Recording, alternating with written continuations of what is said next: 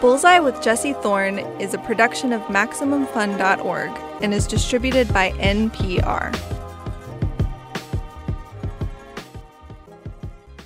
It's Bullseye.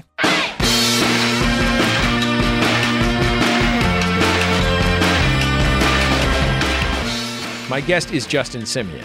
He's the creator of the movie and television series Dear White People. The third season of the show is out now on Netflix. The movie was released back in 2014.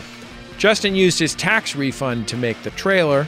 He used the trailer to launch an Indiegogo campaign and used the success of the Indiegogo campaign to raise the rest of the money to make the movie.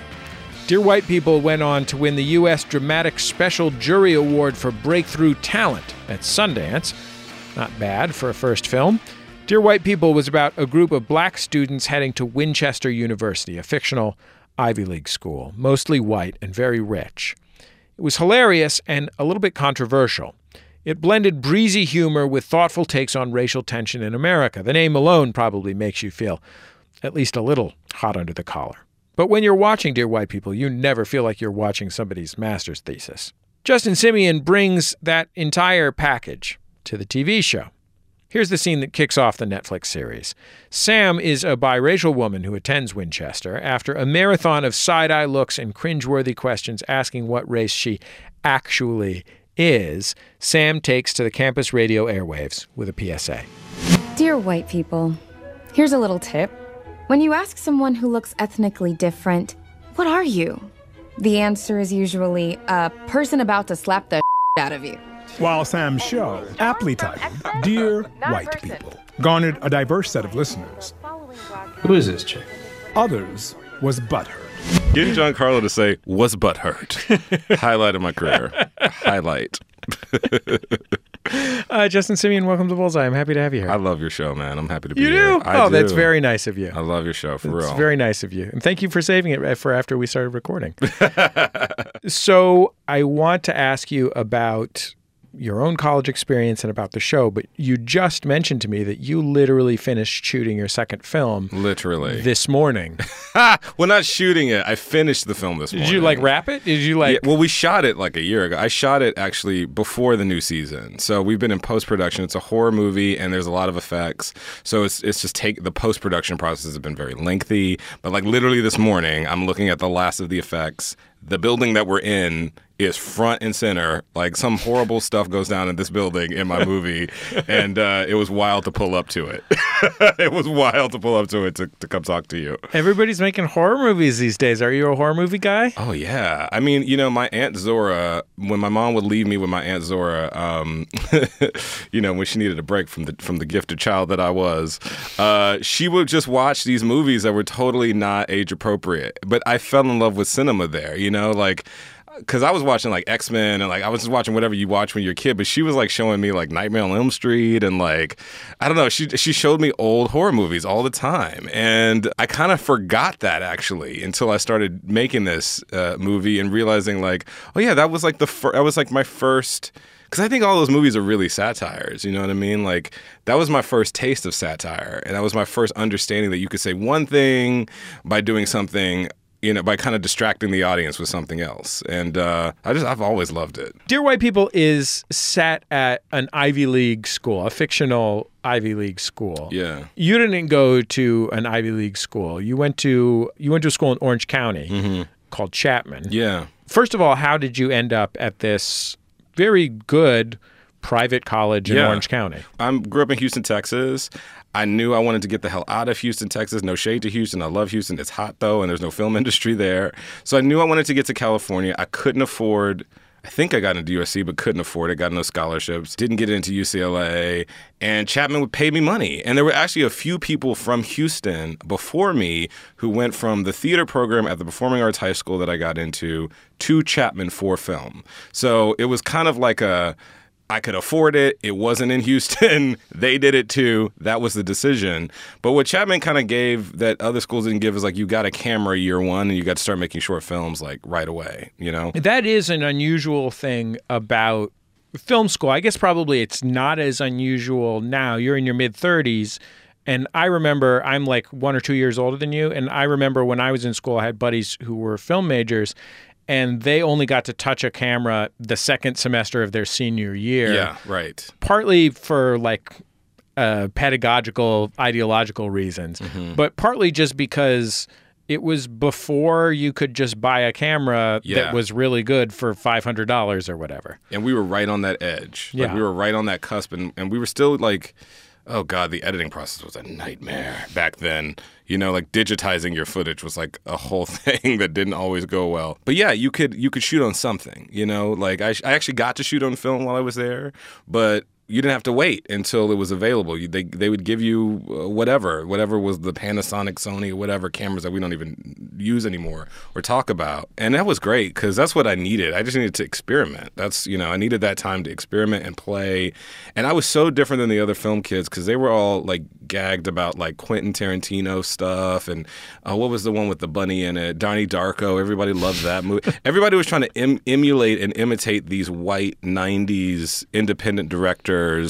And I just wasn't interested. I was interested in musicals and I was interested in like black stuff. And so to be able to not have to suffer the tyranny of my classmates and get a camera and just do whatever weird, wild stuff I wanted to do, that was so important. That was so helpful. Did you have teachers or mentors who were black when you were in college? Not really. I don't know that I have mentors now per se. You know, I have people who are older than me that are helpful or feed into or, you know, pour into me and stuff. But no, not really. Father Raphael Uevano, who is not black, but a person of color, he and a priest of all things, he was actually like the closest thing to that at Chapman. He taught a class called Fear and Evil in Film and Fiction. And it was really a literature class disguised as a film class, but I really appreciated it because I learned how to write succinctly there. We had to write it. He would show us a film, and we'd have to write an essay about the film. And if it was too poetic or it used too many words to describe something simple, he would just keep giving it back to you. And so at the end of the semester, you'd be turning in like 5 papers at a time because you had to keep rewriting them, you know? So he was like the closest thing to that, I think. The BSU at the time kind of shunned me, actually, because, again, like, I don't know that I fit whatever they thought was black at the time. BSU being Black Student Union. My freshman year. By the end of it, I was in the BSU. I was in the Black Student Union, and the conversations we were having in it really did inspire Dear White People very directly. But yeah, I was an alien there, man. Nobody got it. Nobody got what I was. Were you out in college? Yes, because I was Facebook. Facebook had just started, and I read straight to people, you know, and it wasn't so much that I was hiding that I was gay. It's just like, I didn't know when to bring it up exactly, you know what I mean? Because people just sort of, okay, you know, they just sort of, I was whatever they thought I was. And I remember when Facebook gave you the option to put your sexuality, and I just switched it to gay, and I just immediately, like, I was just gay. Like, I walked into spaces, and everyone just kind of stood up in a different way, and suddenly the jokes were a little bit different, and people started trying to hook me up with girls, and, like, you know, it was, so that's how I did it in college. Yeah, I feel like you just missed the era where, like, to make sure that you had someone to date, you had to just, like, work a Scissor Sisters t-shirt into the rotation just in case. Well, I didn't know how to I didn't know when to bring it up. You know, I just really did. And I was kind of like this, you know, I have an effeminate quality to me, but if you're not looking for it, you don't necessarily see it. And it was like, yeah, do I need to like clean it up a little bit? Or like, when does it come up, you know? So that's how it happened. I had the reverse experience in high school. I also attended the theater program at Arts High School. So everybody thought you were gay. I've just presumed, not unreasonably. And the first time I like publicly dated a girl, it was as though a light switch had been thrown. Capital S scandal. I was like, oh my God, this is amazing. All these girls just didn't know I was straight. That's what was going on. A whole new world. I love it. Don't get sued. I also went to performing arts high school. So like sexuality was like, who knows at that. I mean, straight people, gay people, everybody was up in the performing arts high school. I wasn't because I was a goody good, but people were, you know, out here doing drugs and sleeping with each other. So it just literally never came up. I never had to like walk into a room and announce my sexuality until I'm in college and I'm in the straight box, and it's like No, I need y'all to know because this is awkward for me now. It didn't really help my dating life to come out, but I did anyway. So a lot of the Netflix version of Dear White People, the TV show, is built around the kind of intersection of the different black groups on campus, this weekly caucus. Yeah. Was the fact that there were relatively few black people at your college something that like added weight to the fact that you had to pick a type of black identity? Mm-hmm. Yes. There were many. Dear White People was born because me, a woman named Dominique, who you should know because she directed every episode of Robin Thede new show, Black Lady Sketch Show. A friend of mine named Justin. Shout out to the homie Robin Thede. Shout out to Robin, man. Real genius. We love her. Oh, God, how we love her. A friend of mine, Justin. A friend of mine, Elle, who's actually the lead in my new movie. We didn't know any of this was going to happen at the time, but we're really just sitting back and throwing shade at all of our black friends and going, oh, they're our friends because we're black. And we didn't really have a choice. So we've just embraced these people. But it actually was like it was a bonus though, because then we learned to love people where they were at. Those conversations about like, I think we're only friends with these people because they're also black. That joke, that idea that was the beginning of Dear White People in my head. There are a lot of perspectives in Dear White People. A lot of the story is told in like borderline first person through the eyes of these various characters on the show. And I apologize because I'm quite confident that every African-American filmmaker under 45 has every single one of their works compared to Spike Lee at some point. So I apologize in advance that Spike Lee? I'm going to say this, but I read you actually talking about Do the Right Thing, which is one of my favorite movies. Yeah, it's a masterpiece. And one of the things that is special about that movie is that as much as it does have characters who drive the story, it is a movie about the neighborhood. Yeah. And in being a movie about the neighborhood, it is about just a variety of humanity. Yeah. In a way that very few movies that are that like zippy. Yeah. Are. Yes. Like the other thing about it is that it's zippy. Like it's funny and it's vibrant and it moves. Right. And there's action. And I think it's probably the first time in that big a scale, at that level, that there's really a fusion between the innovations of French New Wave and like the innovations of blaxploitation. That's what is so excellent about Do the Right Thing, is that it is artistically phrased. Yes, it's slice of life. Yes, it's unapologetically black.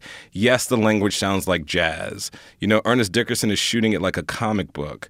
But it's also like, it's stuff that like in the back of our minds, we didn't even realize that we thought was only for them. It wasn't for us. We didn't get to be in frames like that. We didn't get to tell our stories with that kind of sophistication. I think it's a great film and it's a masterpiece, but the thing that it did for me was it gave me permission to sort of reference all of my influences and to love cinema with my whole body when I'm telling these stories and not be afraid, because those two things don't go together in other people's minds.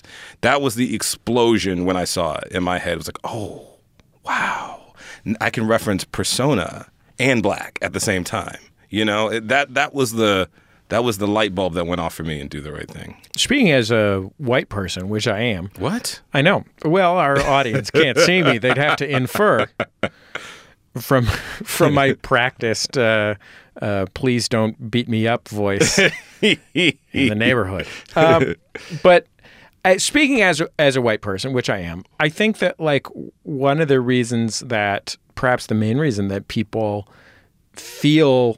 white people feel the title Dear White People as hostile is not because there's any explicit hostility in the title. There is none. It's simply because white people are not used to things that involve both black people and white people. Yes. That explicitly involve both black people and white people. Yes. That center the black people. Yes. And also being called white people. Like, just literally, I think that's what pissed people off the most. That it identifies people, white people as also belonging to a race and a category. That a black person's, because you have to, we also, Dear White People came out right around the same time as stuff white people like, which was a sensation. And it was like, no problem here, you know. And part of that's because the voice of it is so obviously a white person. But it's literally the same joke. It's actually the same exact joke, but I am a black person saying it. And me identifying you as a race makes you aware all of a sudden that you are a part of a system. It's all subconscious. Like, you don't realize that that's happening, but it makes you aware that you're a part of a system that's keeping me down and keeping you up. And you can't. People don't want to process stuff like that, you know. And so it's got to be me that has the problem, you know. Yeah, it sucks, but it's also my job. It's my job to challenge the status quo. It just is. It's the lot in life. It's my lot in life, you know? It's the only thing I'm interested really in doing. I can't keep my mouth shut. I don't know how to act. And I need to celebrate that as an artist. That's really why picking that title was important to me, because I knew it was the right title. I was terrified to call it that, but it was the right title. We'll have more with Justin Simien in a minute. Stay with us. It's Bullseye from MaximumFun.org and NPR. This message comes from NPR sponsor Smart Water. Smart Water is for the curious drinkers, the ones who are always looking for ways to make things a little bit better. That's why Smart Water created 2 new ways to hydrate: Smart Water Alkaline with 9+ pH and Smart Water Antioxidant with added selenium. And now you can order Smart Water by saying, "Alexa, order Smart Water." Smart Water. That's pretty smart. Let's play some games, everybody. I'm Ophira Eisenberg, host of NPR's Ask Me Another. Are you looking for the answer to life's funnier questions? Zamboni? That is correct. Every week, we blend comedy plus a special celebrity interview. Jim Gaffigan. I've always done acting. I just have never gotten roles. Listen and tell your friends. We are the host of My Brother, and Me, and now, nearly 10 years into our podcast, the secret can be revealed. All the clues are in place, and the world's greatest treasure hunt can now begin. Embedded in each episode of My Brother, and Me is a micro clue that will lead you to 14 precious gemstones all around this big, beautiful blue world of ours. So start combing through the episodes. Let's say starting at episode 101 on. Yeah, the early episodes are pretty problematic, so there's no clues in those episodes. No, not at all. The better ones, the good ones, clues ahoy. Listen to every episode repeatedly in sequence.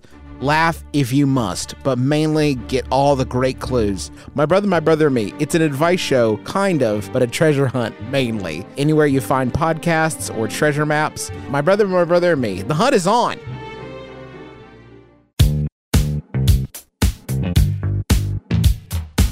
You're listening to Bullseye. I'm Jesse Thorne. My guest is Justin Simien, the creator of Dear White People. The 3rd season of the TV show is out now. You can stream the entire series on Netflix.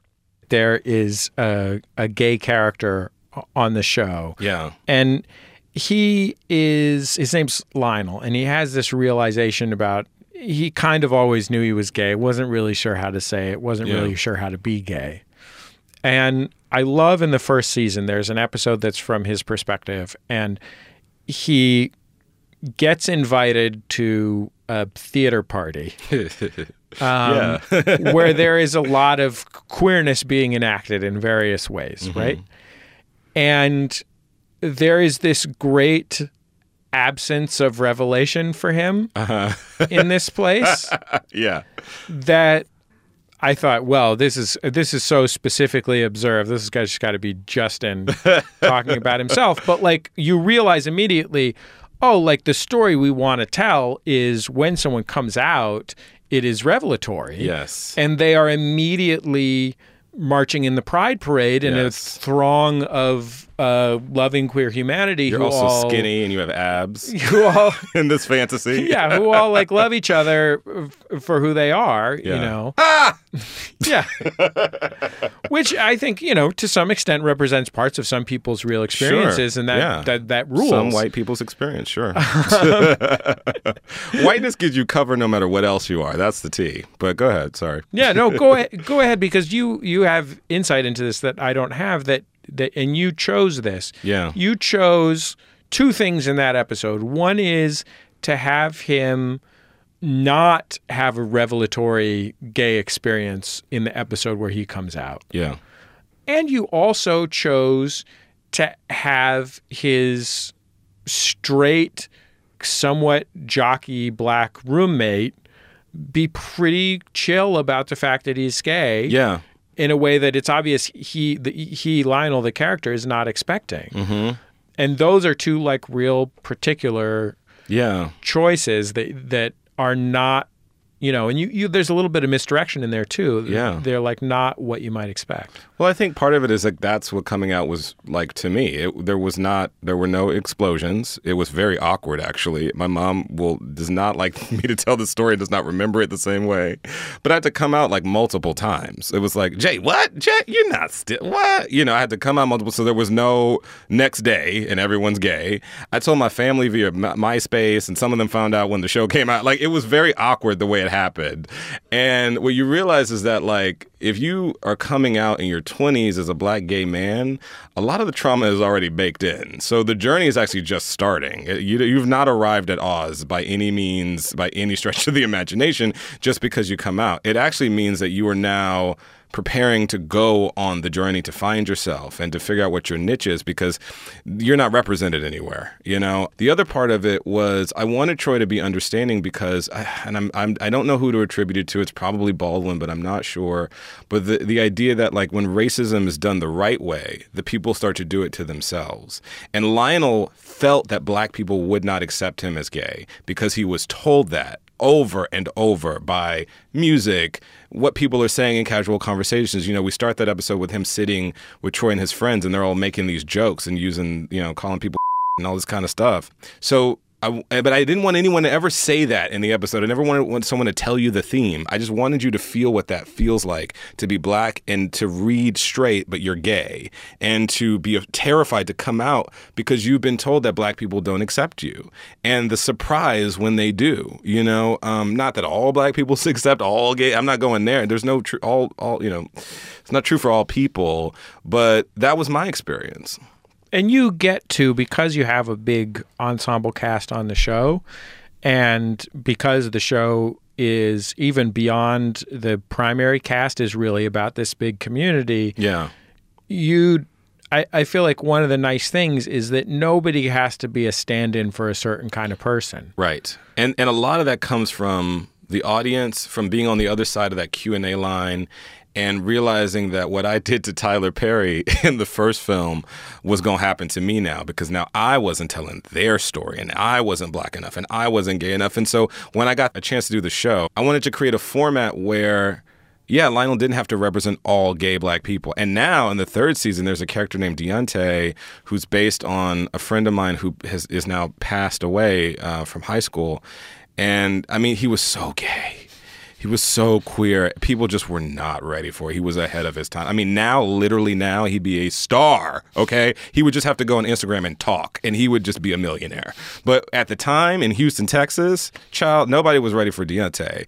And so I'm able to now give voice to two different versions of very different versions of black queerness. Lionel, who is dipping his toe and trying to figure out who he is, and oh my God, is this for me? And Deontay, who's like, yes, I'll have it all, and put them together. And I could only do that if I made the format of the show multi-protagonist, Right, and there's a lot of there's sweetness between the two of them. There's a beautiful scene in the third season at the STD clinic, the rolling STD clinic. Yes. Where Deontay works. Very proud of his STD bus. Yeah. And like how sweet it is the way he kind of welcomes and takes care of Lionel. Yeah. Did you have sex under the influence of methamphetamines, aka meth, aka Tina? Who? Cocaine, aka Yeye, aka Yayo, aka Bolivian marching powder. No. Who's doing? Do people answer yes to these? Alcohol? Oh. Yes. Lots and lots of that. Did you use a condom? Once I did. The other guy... Relax, honey. Every gay on campus has sat in that chair and has gone through exactly what you're going through right now. And every straight should, but a lot of them are just trashy people. Look, the man is wearing a white coat and he drives the STD bus. He knows how it works. He knows what he's doing. He's a guardian angel. about what bad decisions they've made. Yeah. Not just Lionel, right? That's right. And he can kind of like, he can share a little sweetness from that perspective. Yeah. It's also a story about how we isolate ourselves from each other. You know, I don't know if they're gonna like me, and I don't think I don't know if I'm the right kind of black for those black people. And when you just cross the line, there's love there. There's love there. You know, we really throw Lionel into the deep end this season of homosexuality at Winchester. And and he can swim, you know, he can float because he's got allies and he can make it, you know, and that was part of the story too, I think. You know, there's a lot of shame in being who we are, even when we have made it. And seeing how that shame ricochets its way out of us and out of our relationships, a lot of Lionel's story is about that. The show is also substantially about women. Mm-hmm. And your showrunner is also a woman. Mm-hmm. Was that a choice you made, or was that because it was just something that you'd paid a lot of attention to, which, you know, I think a lot of gay men who don't feel a place for themselves as a gay man often right for women and kind of like project their hopes and dreams onto the women around them when they're a young person and they don't see.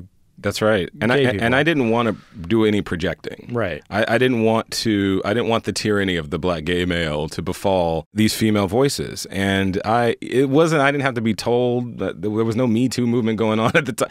I just knew instinctually that like black women had to be all over this project, because from the movie it was clear that Sam and Coco were really like they were the most popular characters. And with Joelle, I knew she was going to pop, and of course Troy and Reggie, you know, is beloved. Lionel is beloved, but the women, I could tell from the film, like, you know, our audience is slightly more women. It's like, I think 60-40, something like that. And it would just be irresponsible. It just felt like it was just clear. It was obvious to me. It wasn't a choice. It wasn't like I had to do any math to do it. I just knew there had to be women in that room and women behind the lens. I mean, duh. And Yvette was, you know, she created a different world. I mean, she's a legend in her field. She was the right person for the job. You know, it was actually a guy for a while who I also still love, but it didn't work out. The timing didn't work out. But I knew that if it wasn't the showrunner, it would be other people involved. And, you know, this season, I mean, the black women who step up to the plate to direct, some for the first time, it's mind-boggling. I said this on Twitter the other day. I mean it, like, the cinema coming out of black women, like, we're not ready for it. It's a different cinema. It's a different cinema. They have not had a chance to say the things that, you know, it's just like jazz, man. Black women invent so much culture that we all emulate and that we all copy, gay men especially, but they never get the credit. They never get to do it in their own voice, and now they're getting to. Get ready. Get ready. Now, I happen to know that it's a miracle if Netflix tells anyone who makes something for Netflix anything about how their thing is received. It's changing. Okay. So do you actually know that? And do you know other things about who watches the show? Do white people watch the show? White people watch the show. A lot more people watch the show than the press talks about. We are one of the most watched black ensemble shows out there. And nobody seems to know that. Or put my girls on their covers and stuff, okay? But yeah, we are loved by black and white people alike. It is a black skew, of course. But it's not I mean, there's a lot of white people watching the show in America, but all over the world. We're huge in Brazil. They really love us there. They love us in places like South Africa, which is exciting. And the culture there is changing. They are starting to give you some numbers. And, you know, like Ava, they brought Ava in and gave her all of the numbers, you know, for when they see us. So they're starting to change a bit on that side. And I don't know if it's about telling the public because of all of the stuff they've got going on, but just letting the creators have that moment of knowing that somebody watched their stuff, because it's so weird to have a Netflix show. It's really weird. It's like you do it and then like a year goes by and then all of a sudden like all of the episodes are out. Like every single one. It's not a week-to-week thing. Everyone's just there. All the takes. All the hot takes are there. Everyone's mad. Everyone's happy. Everything they love and hate. It literally just is kind of happening off screen for you. And so to be able to come into a room and at least see, 3 people watched this season, you know, it does give it a nice sort of like sense of finality, or that you've done something. So, you know, the season 2, they brought us in and they gave us enough information to work out the significance of our numbers. I'll say it that way. I was never told like this many people watched this, but they told us where we stood and what the percent. They gave us enough information to where I was able to do some quick math and go, oh my God. You know what I mean? And that was great. But tons of white people watch us. I think it's probably 60-40, but I really don't remember. I don't remember that demographic, but it was not unsurprising because I'd seen the same thing happen with the movie. Justin, I'm a radio host. Are you okay? Are you prepared to commit going forward to having characters on the radio in your show talk into their microphones and wear their headphones? You know, I'm still on the fence about it, Jess. I really am because, you know, I be on these interviews too, bruh, and I don't always have my headphones on, you know. The real tea is that, like, the hair. I mean, look at the hair. There's some very serious hair on the program. Like, literally, you'd get to a scene and you know the right thing to do is to have those headphones on. But it's so impractical and it looks so weird on camera to have headphones on all the time. This is an when hair is the crown on top of these queens' head. This is an underreported aspect of both systemic racism and misogyny. You have this too, though. What headphones do to black women's hair, okay? Yeah. Specifically. You're all racist. Just kidding. Please have me back. Or if you... I mean, it also would be true if it was like Ashley Judd. That's true. No, it's so totally true. It's an aesthetic. It's one of those cheats, man. You know, it's like you gotta... We do the best we can. It's okay. I forgive you. Thank you. How does the career that you have now as a filmmaker compare with what you imagined having a career as a filmmaker would be? Wow. I don't even know. It's so different. Like, I think what I'm realizing is more and more what my purpose is. I think I still do it, but certainly at the start of my career and certainly when I dreamed about it, I spend a lot of time chasing what the outside world says is a thing, you know, like, oh, put me in, coach. Like, I want to direct this Marvel movie or I want this like musical property. And I come in and I pitch my ideas and white people love it, but they're too scared to go with me. And it forces me to go back to the lab and do it my way. And so I think what I'm awakening to is the fact that, like, I kind of am here to do my own thing a lot more than I thought. Like, I'm not really here to take on y'all's thing and to make it great. I think I am here to sort of go, hey, what about this, though? And I didn't realize that when I first started. I didn't realize how scary it was to really be yourself in this art form and to really stay true to that and not get caught up in fame and what the industry says you need to be doing. I didn't realize how hard that was going to be. It's really difficult to, in the public eye. I don't think I'm famous, but I have notoriety. And with that notoriety, to try to sort out all this stuff, I didn't realize how hard that would be or how personal it would feel. I'm ready for your take on the music, man. I am too. Wells Fargo wagons are coming. Let me tell you something. I think you know the territory. Let me tell you something. You gotta know the territory. I'm obsessed with the movie musical. I get so furious when these musicals come out. I love all of you so much, but oh my God, y'all are all doing it wrong. You're all doing it wrong. Like, no shade, no tea, some shade. You're all doing it wrong. I'm obsessed with the genre, man. Like, I've seen everything. I have a musical theater background. I love it. I love it. I love it. I think it's pure cinema because it's all of the art forms at once, you know. But I might have to go and write my own before y'all can see that. I can see it, you know. That's just been the reality so far.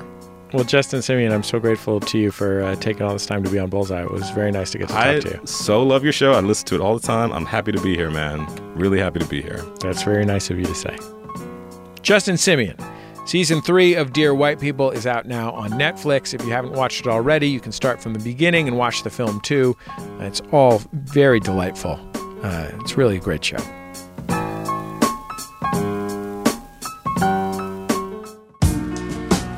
We've come to the end of another episode of Bullseye. Bullseye is produced at MaximumFun.org World Headquarters, overlooking MacArthur Park in the beautiful Westlake District of Los Angeles, California.